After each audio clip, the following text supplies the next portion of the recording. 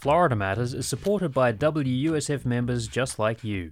Your donation of $5 or $25 will help ensure public radio thrives.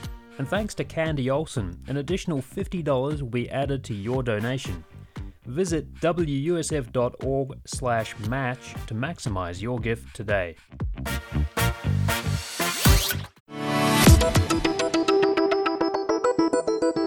This is Florida Matters. I'm Matthew Petty.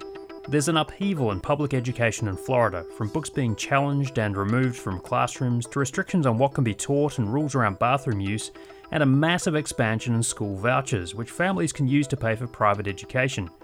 The voucher expansion has been rocky. Delays to the disbursement of voucher money have disrupted some students' education, while the funding delay caused financial problems for some private schools.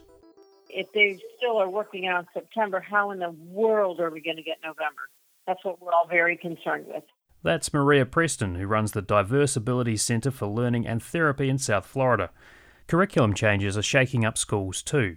In Pasco County, parents and teachers are protesting the school district's selection of a textbook by personal finance guru and radio host Dave Ramsey, whose advice includes mottos like "debt is dumb, cash is king," and is peppered with biblical references. Credit cards are snakes. They're designed to bite you. They're not your friend, and you're not going to win. We're joined by WUSF's Kerry Sheridan and Nancy Guan. Thank you both for being here. Thanks for having me. Thank you. So, Kerry, let's start with you. Get us caught up on the latest controversy around school curriculum. It's a debate over financial guru Dave Ramsey's textbook being proposed for Pasco County high school students taking a financial literacy class. So what's the latest? Pasco County's taken steps to approve a new textbook in financial literacy, and really they're following the state of Florida's lead on this. It comes just as the state of Florida is requiring a half credit in financial literacy for all those who are entering high school this year. So incoming freshmen are going to need a half credit in financial literacy in order to graduate. It's part of a larger push by the state of Florida to get more knowledge of money, budgeting, and basic things about managing your money and your life as an adult, which a lot of people do agree should be taught to kids in high school, teenagers, before they're out on their own. So this textbook, however, by Dave Ramsey has generated some controversy in part because of Dave Ramsey himself and some of the content in the book, which leads to some larger questions about why the district is moving so fast to adopt a textbook for a course whose requirements really haven't even been fully rolled out yet by the state. So just remind us who Dave Ramsey is and why there has been that opposition over the school district's decision, and if you could outline some of the objections to the textbook too. Yeah, Dave Ramsey is a well-known radio host. He's written 8 best-selling books. Millions of people tune into his show every week and hear people call in and tell him about the massive amounts of debt that they're in. He will offer financial advice to people on air, and people like to hear what he suggests. Dave Ramsey is also the CEO of Ramsey Solutions, which is a broader media company. It's also in the business of writing textbooks, and they're making a push for those textbooks to be used in schools. So some parents and teachers say they're finding problems with the Ramsey textbook, and they point to things like Ramsey himself is a Christian conservative, he's an evangelical, and there are 6 parts in the textbook that use Bible quotes to kind of back up certain points. So some parents feel that religion shouldn't be used in a public school textbook that way. There's also things like language that some people view as kind of disparaging, things like referring to people who are in debt as broke or busted, saying things like our grandparents felt that debt was a sin. Some parents really don't think that should be in a textbook. Right. And it's important, I think, to point out that this textbook's been around for a while, and it was on a list maintained by the Florida Department of Education that was not approved for use in schools. And that just changed this year. They moved it over to the approved list just as this new course in financial literacy is being rolled out. But this may sound a little bit in the weeds, but it's important to understand too that this textbook is not necessarily approved for the new course.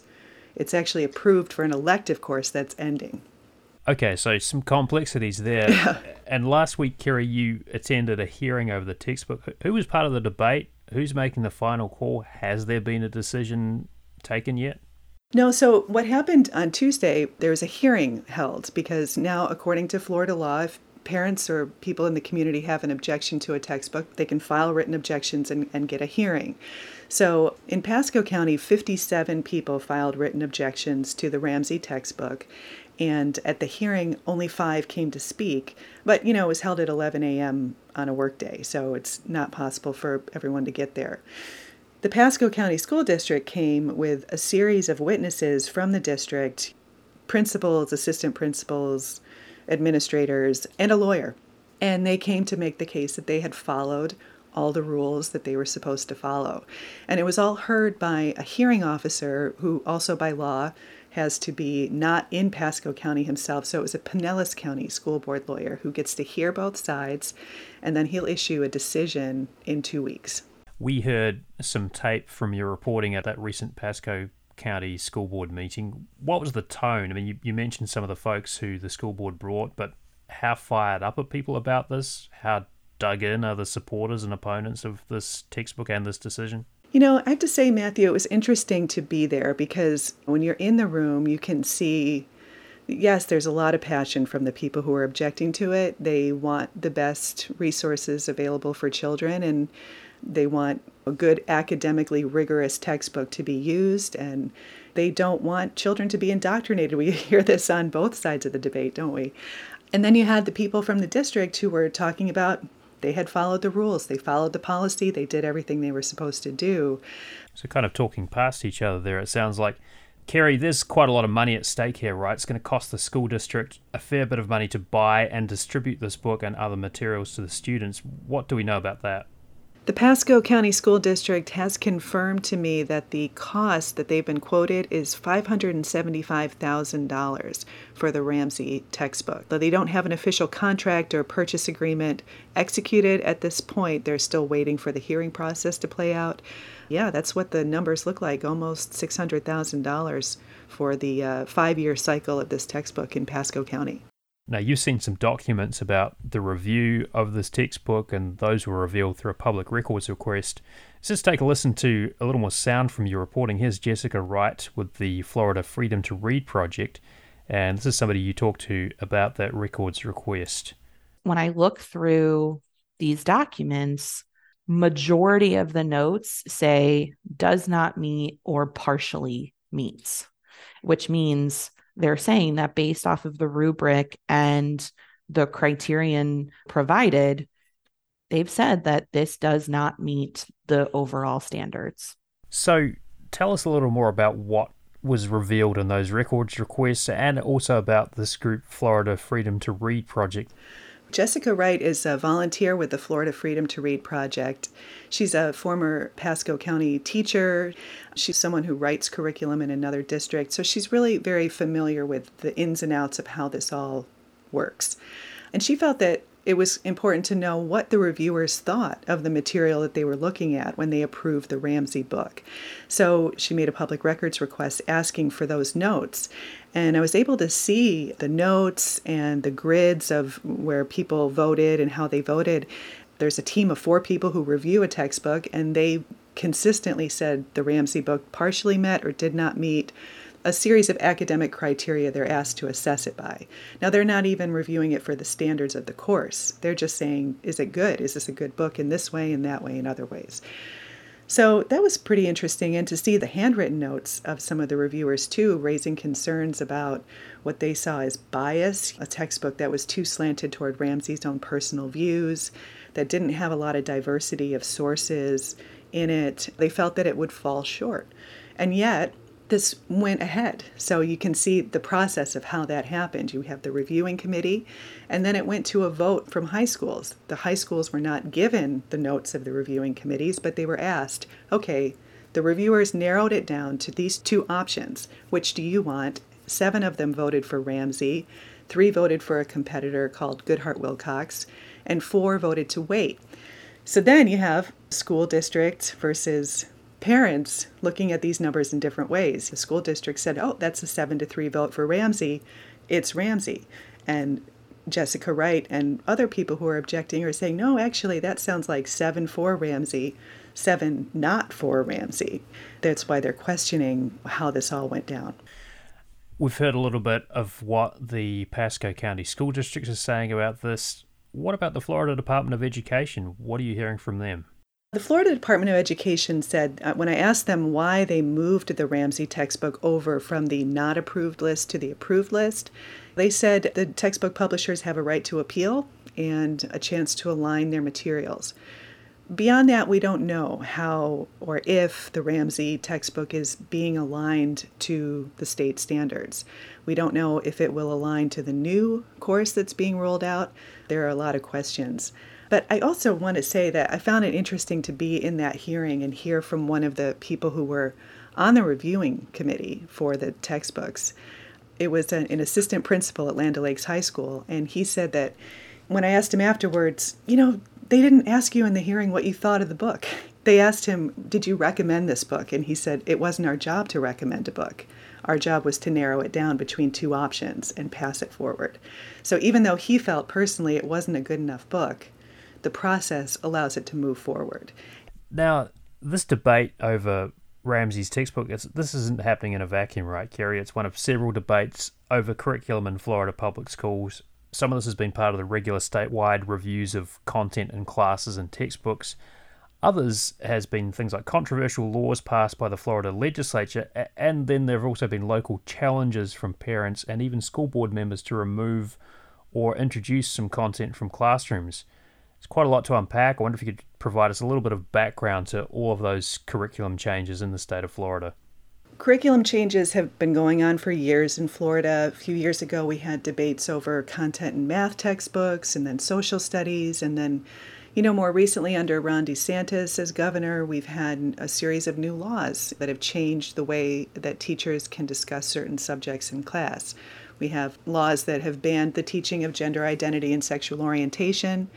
There's the Stop Woke Act, which has brought into question a lot of the teaching of Black history in schools and critical race theory and things like that. So, this is definitely part of a larger landscape. The State Department of Education this summer also gave the green light for elementary school teachers to use an online history video resource. So this is geared towards conservative values. Let's just take a listen to a sample from one of the PragerU videos. PragerU Kids is dedicated to teaching what most schools aren't, our American values, history, and blessings. So what can you tell us about PragerU, Kerry? PragerU is a company that is not a university, despite its name. It sounds like it might be Prager University, but it's Prager, the letter U. Like Dave Ramsey, it's headed by a conservative radio host named Dennis Prager, who's a Jewish man, and he has said publicly at a Moms for Liberty conference recently that his videos are meant to indoctrinate children with Judeo-Christian values. And some of these videos, I guess people who support them would say they offer a different perspective, like you heard that woman's voice saying these are perspectives that aren't offered in schools. But teachers and other analysts who look at them with a critical view are saying actually they're just conveying a bias. They're telling part of a story that can be political, it can be against climate change, it can be sort of shifting history. There are some people who take to YouTube and will tackle these videos bit by bit, and it's complicated. It's definitely not a clear-cut, this is true, this isn't, because there is some truth to them.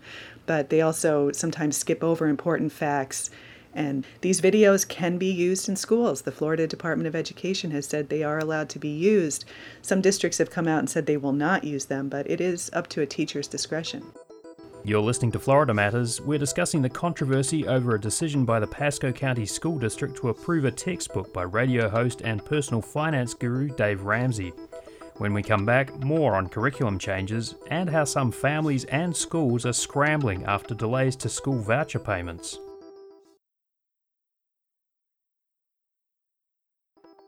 Welcome back to Florida Matters. I'm Matthew Petty. We're discussing big changes to school curriculum and controversy over the Pasco County School District's approval of personal finance guru and radio host Dave Ramsey's textbook.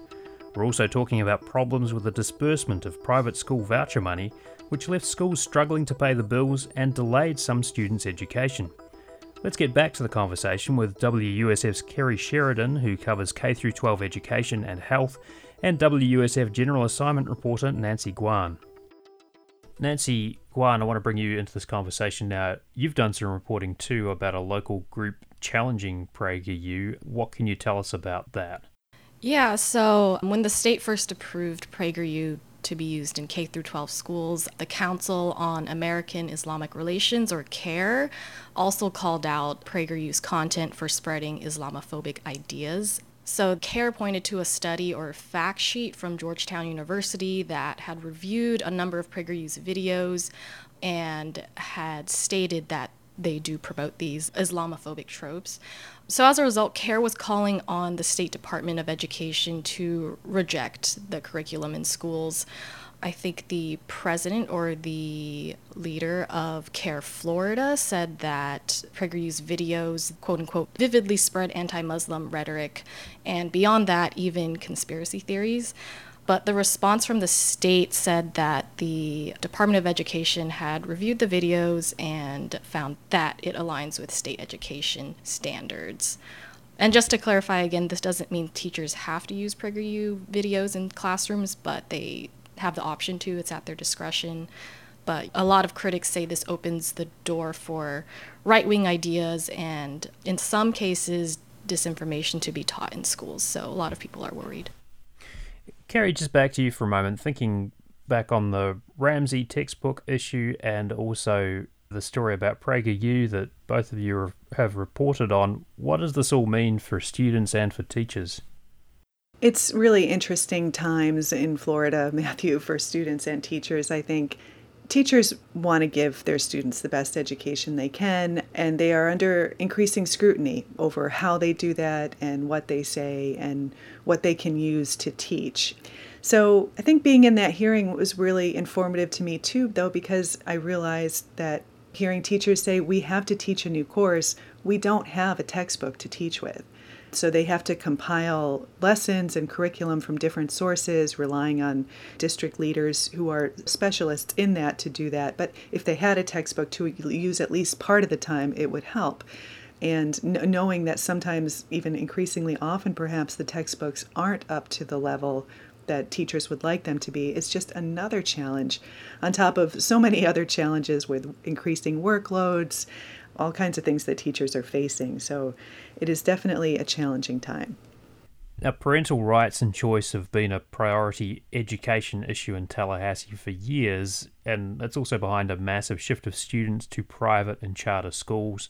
This past year, a law passed that is creating a seismic change in this area. Nancy, you've been reporting on the school voucher expansion. Just remind us why this voucher expansion was such a big deal and how many more students are now being funded with public education dollars to attend private schools.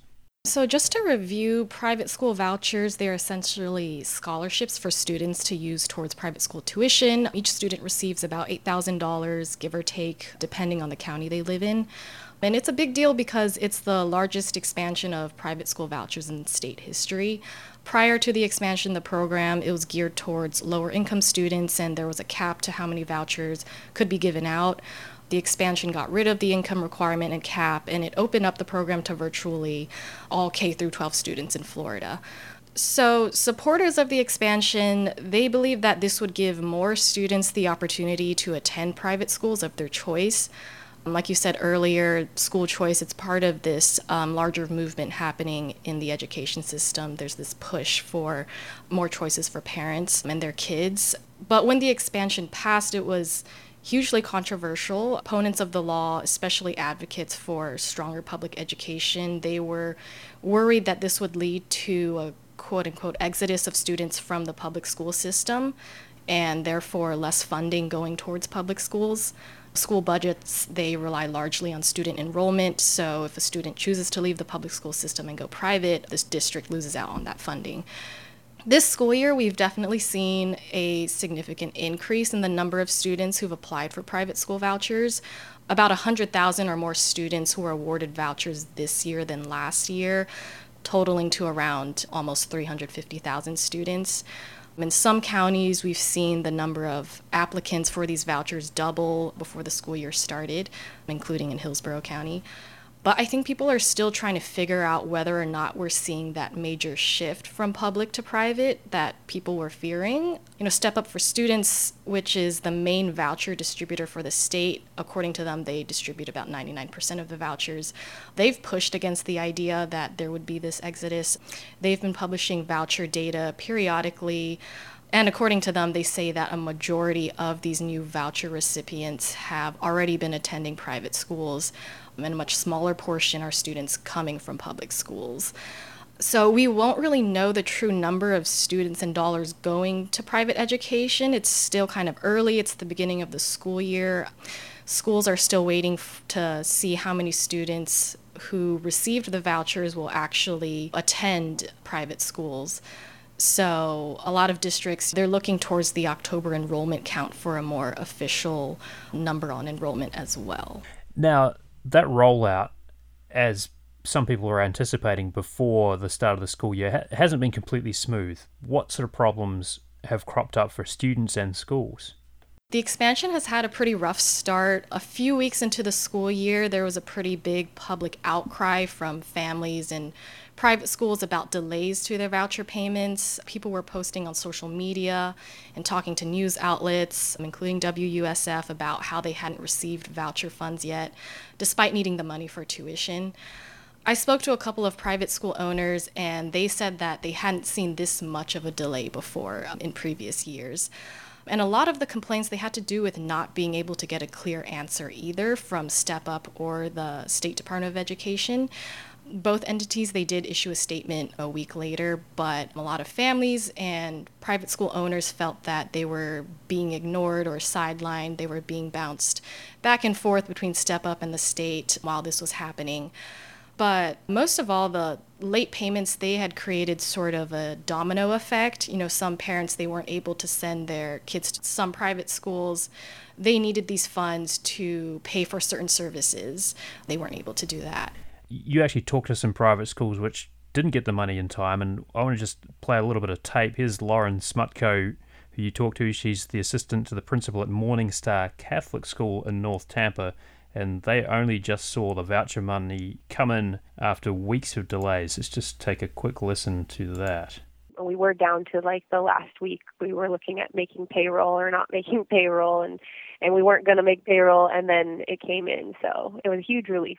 So I guess an indication of some of the stress that this delay has been causing, not just for the students and their families, but also for schools. So how have private schools in the greater Tampa Bay region been coping with the money not coming through? It depends on the school you ask. Some schools with more resources and extra funding, they were able to keep themselves afloat throughout this situation. Other smaller private schools, with less in the reserves, they had faced a lot more challenges. So I've heard from some schools that they weren't able to pay rent, so they were facing eviction notices in some cases. Some school operators, they were dipping into their own money to keep the schools operating as well. And does that mean, given some of the challenges you've described for those private schools, are they worried about their security for the future if they're relying on that money to keep their lights on and their doors open? They're definitely worried about that. Throughout the delay, a couple of private school operators, they had gotten together on a Zoom call, and they've basically formed a community to talk about these issues and maybe work out some of these issues. Since then, communication has gotten a lot better between Step Up and the private schools as well. That's what I've heard. Kerry, I want to come back to you for a moment. We've been talking about school vouchers and curriculum changes, and these are just a couple of the big changes in public education in Florida. How are students, teachers, and parents coping with all of this? There are a lot of changes going on. I've talked to high school students in Sarasota who told me that they feel the pressure that their teachers are under, and they don't feel that they're being indoctrinated. They want to learn about these broader social issues that are facing the world, and they don't want to be censored or told that they can't read certain books. The children that I have met, and teenagers, young adults, they want a good education. So they do definitely feel the impact of this, and they see teachers who feel that they have to stifle their own speech or be careful of treading around certain things. But it doesn't mean any of those things go away or that they aren't talked about in other ways. Nancy, along with your reporting on the school vouchers, you've also been covering pay negotiations in Hillsborough County, and it's probably a good reminder that amidst all of these changes to education, teachers are still struggling with the same challenges that they always do, which is pay and conditions, and school districts are still trying to hire enough staff. What's your sense of how all of this is affecting teachers? Teachers are definitely struggling under all of these pressures. You mentioned pay, which has been an ongoing issue, and more recently legislation that's been passed that kind of restrict teachers on what they can discuss in classrooms, and all of that has affected them. On top of that, there's the ongoing teacher shortage because some teachers are leaving the profession due to all of these pressures. So some of the educators I've spoken with describe the situation as a death by 1,000 cuts. A lot of them became teachers because they had a passion for it, and they still do, but they don't feel supported or comfortable in this political environment. And especially after the pandemic, a lot of them say that they've had to do more with less. And because salaries aren't matching up to that amount of work, ultimately some of them are choosing to go into other fields with better pay or with better work-life balance, or even teach in another state. I want to ask both of you what you're going to be looking out for as you continue to report on these critical education stories in the greater Tampa Bay region. Nancy, what are you going to be paying attention to in the weeks and months ahead? Yeah, I'm definitely going to keep an eye on the teacher vacancy numbers. Another thing to look out for is how many teachers are choosing to leave the profession earlier, because I've heard from a lot of unions that turnover is increasing. So we're not getting as many tenured teachers in school districts. And then also just seeing how people choose to adapt to these new laws. There's definitely a lot of confusion right now, but we're also hearing about students and teachers that are slowly trying to find ways to still create a safe space in classrooms despite all of the hardships, and still choosing to stay in schools. Kerry, what are you going to be paying attention to as you continue to report on these issues? We've been talking about money in schools and political influence.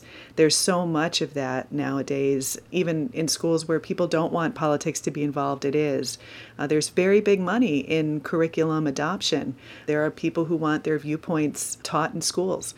So politics and money in schools is a topic that we'll have to be following over the coming months and years. We have been speaking with WUSF's Kerry Sheridan, who covers K-12 education and health. Thank you so much. Thank you, Matthew.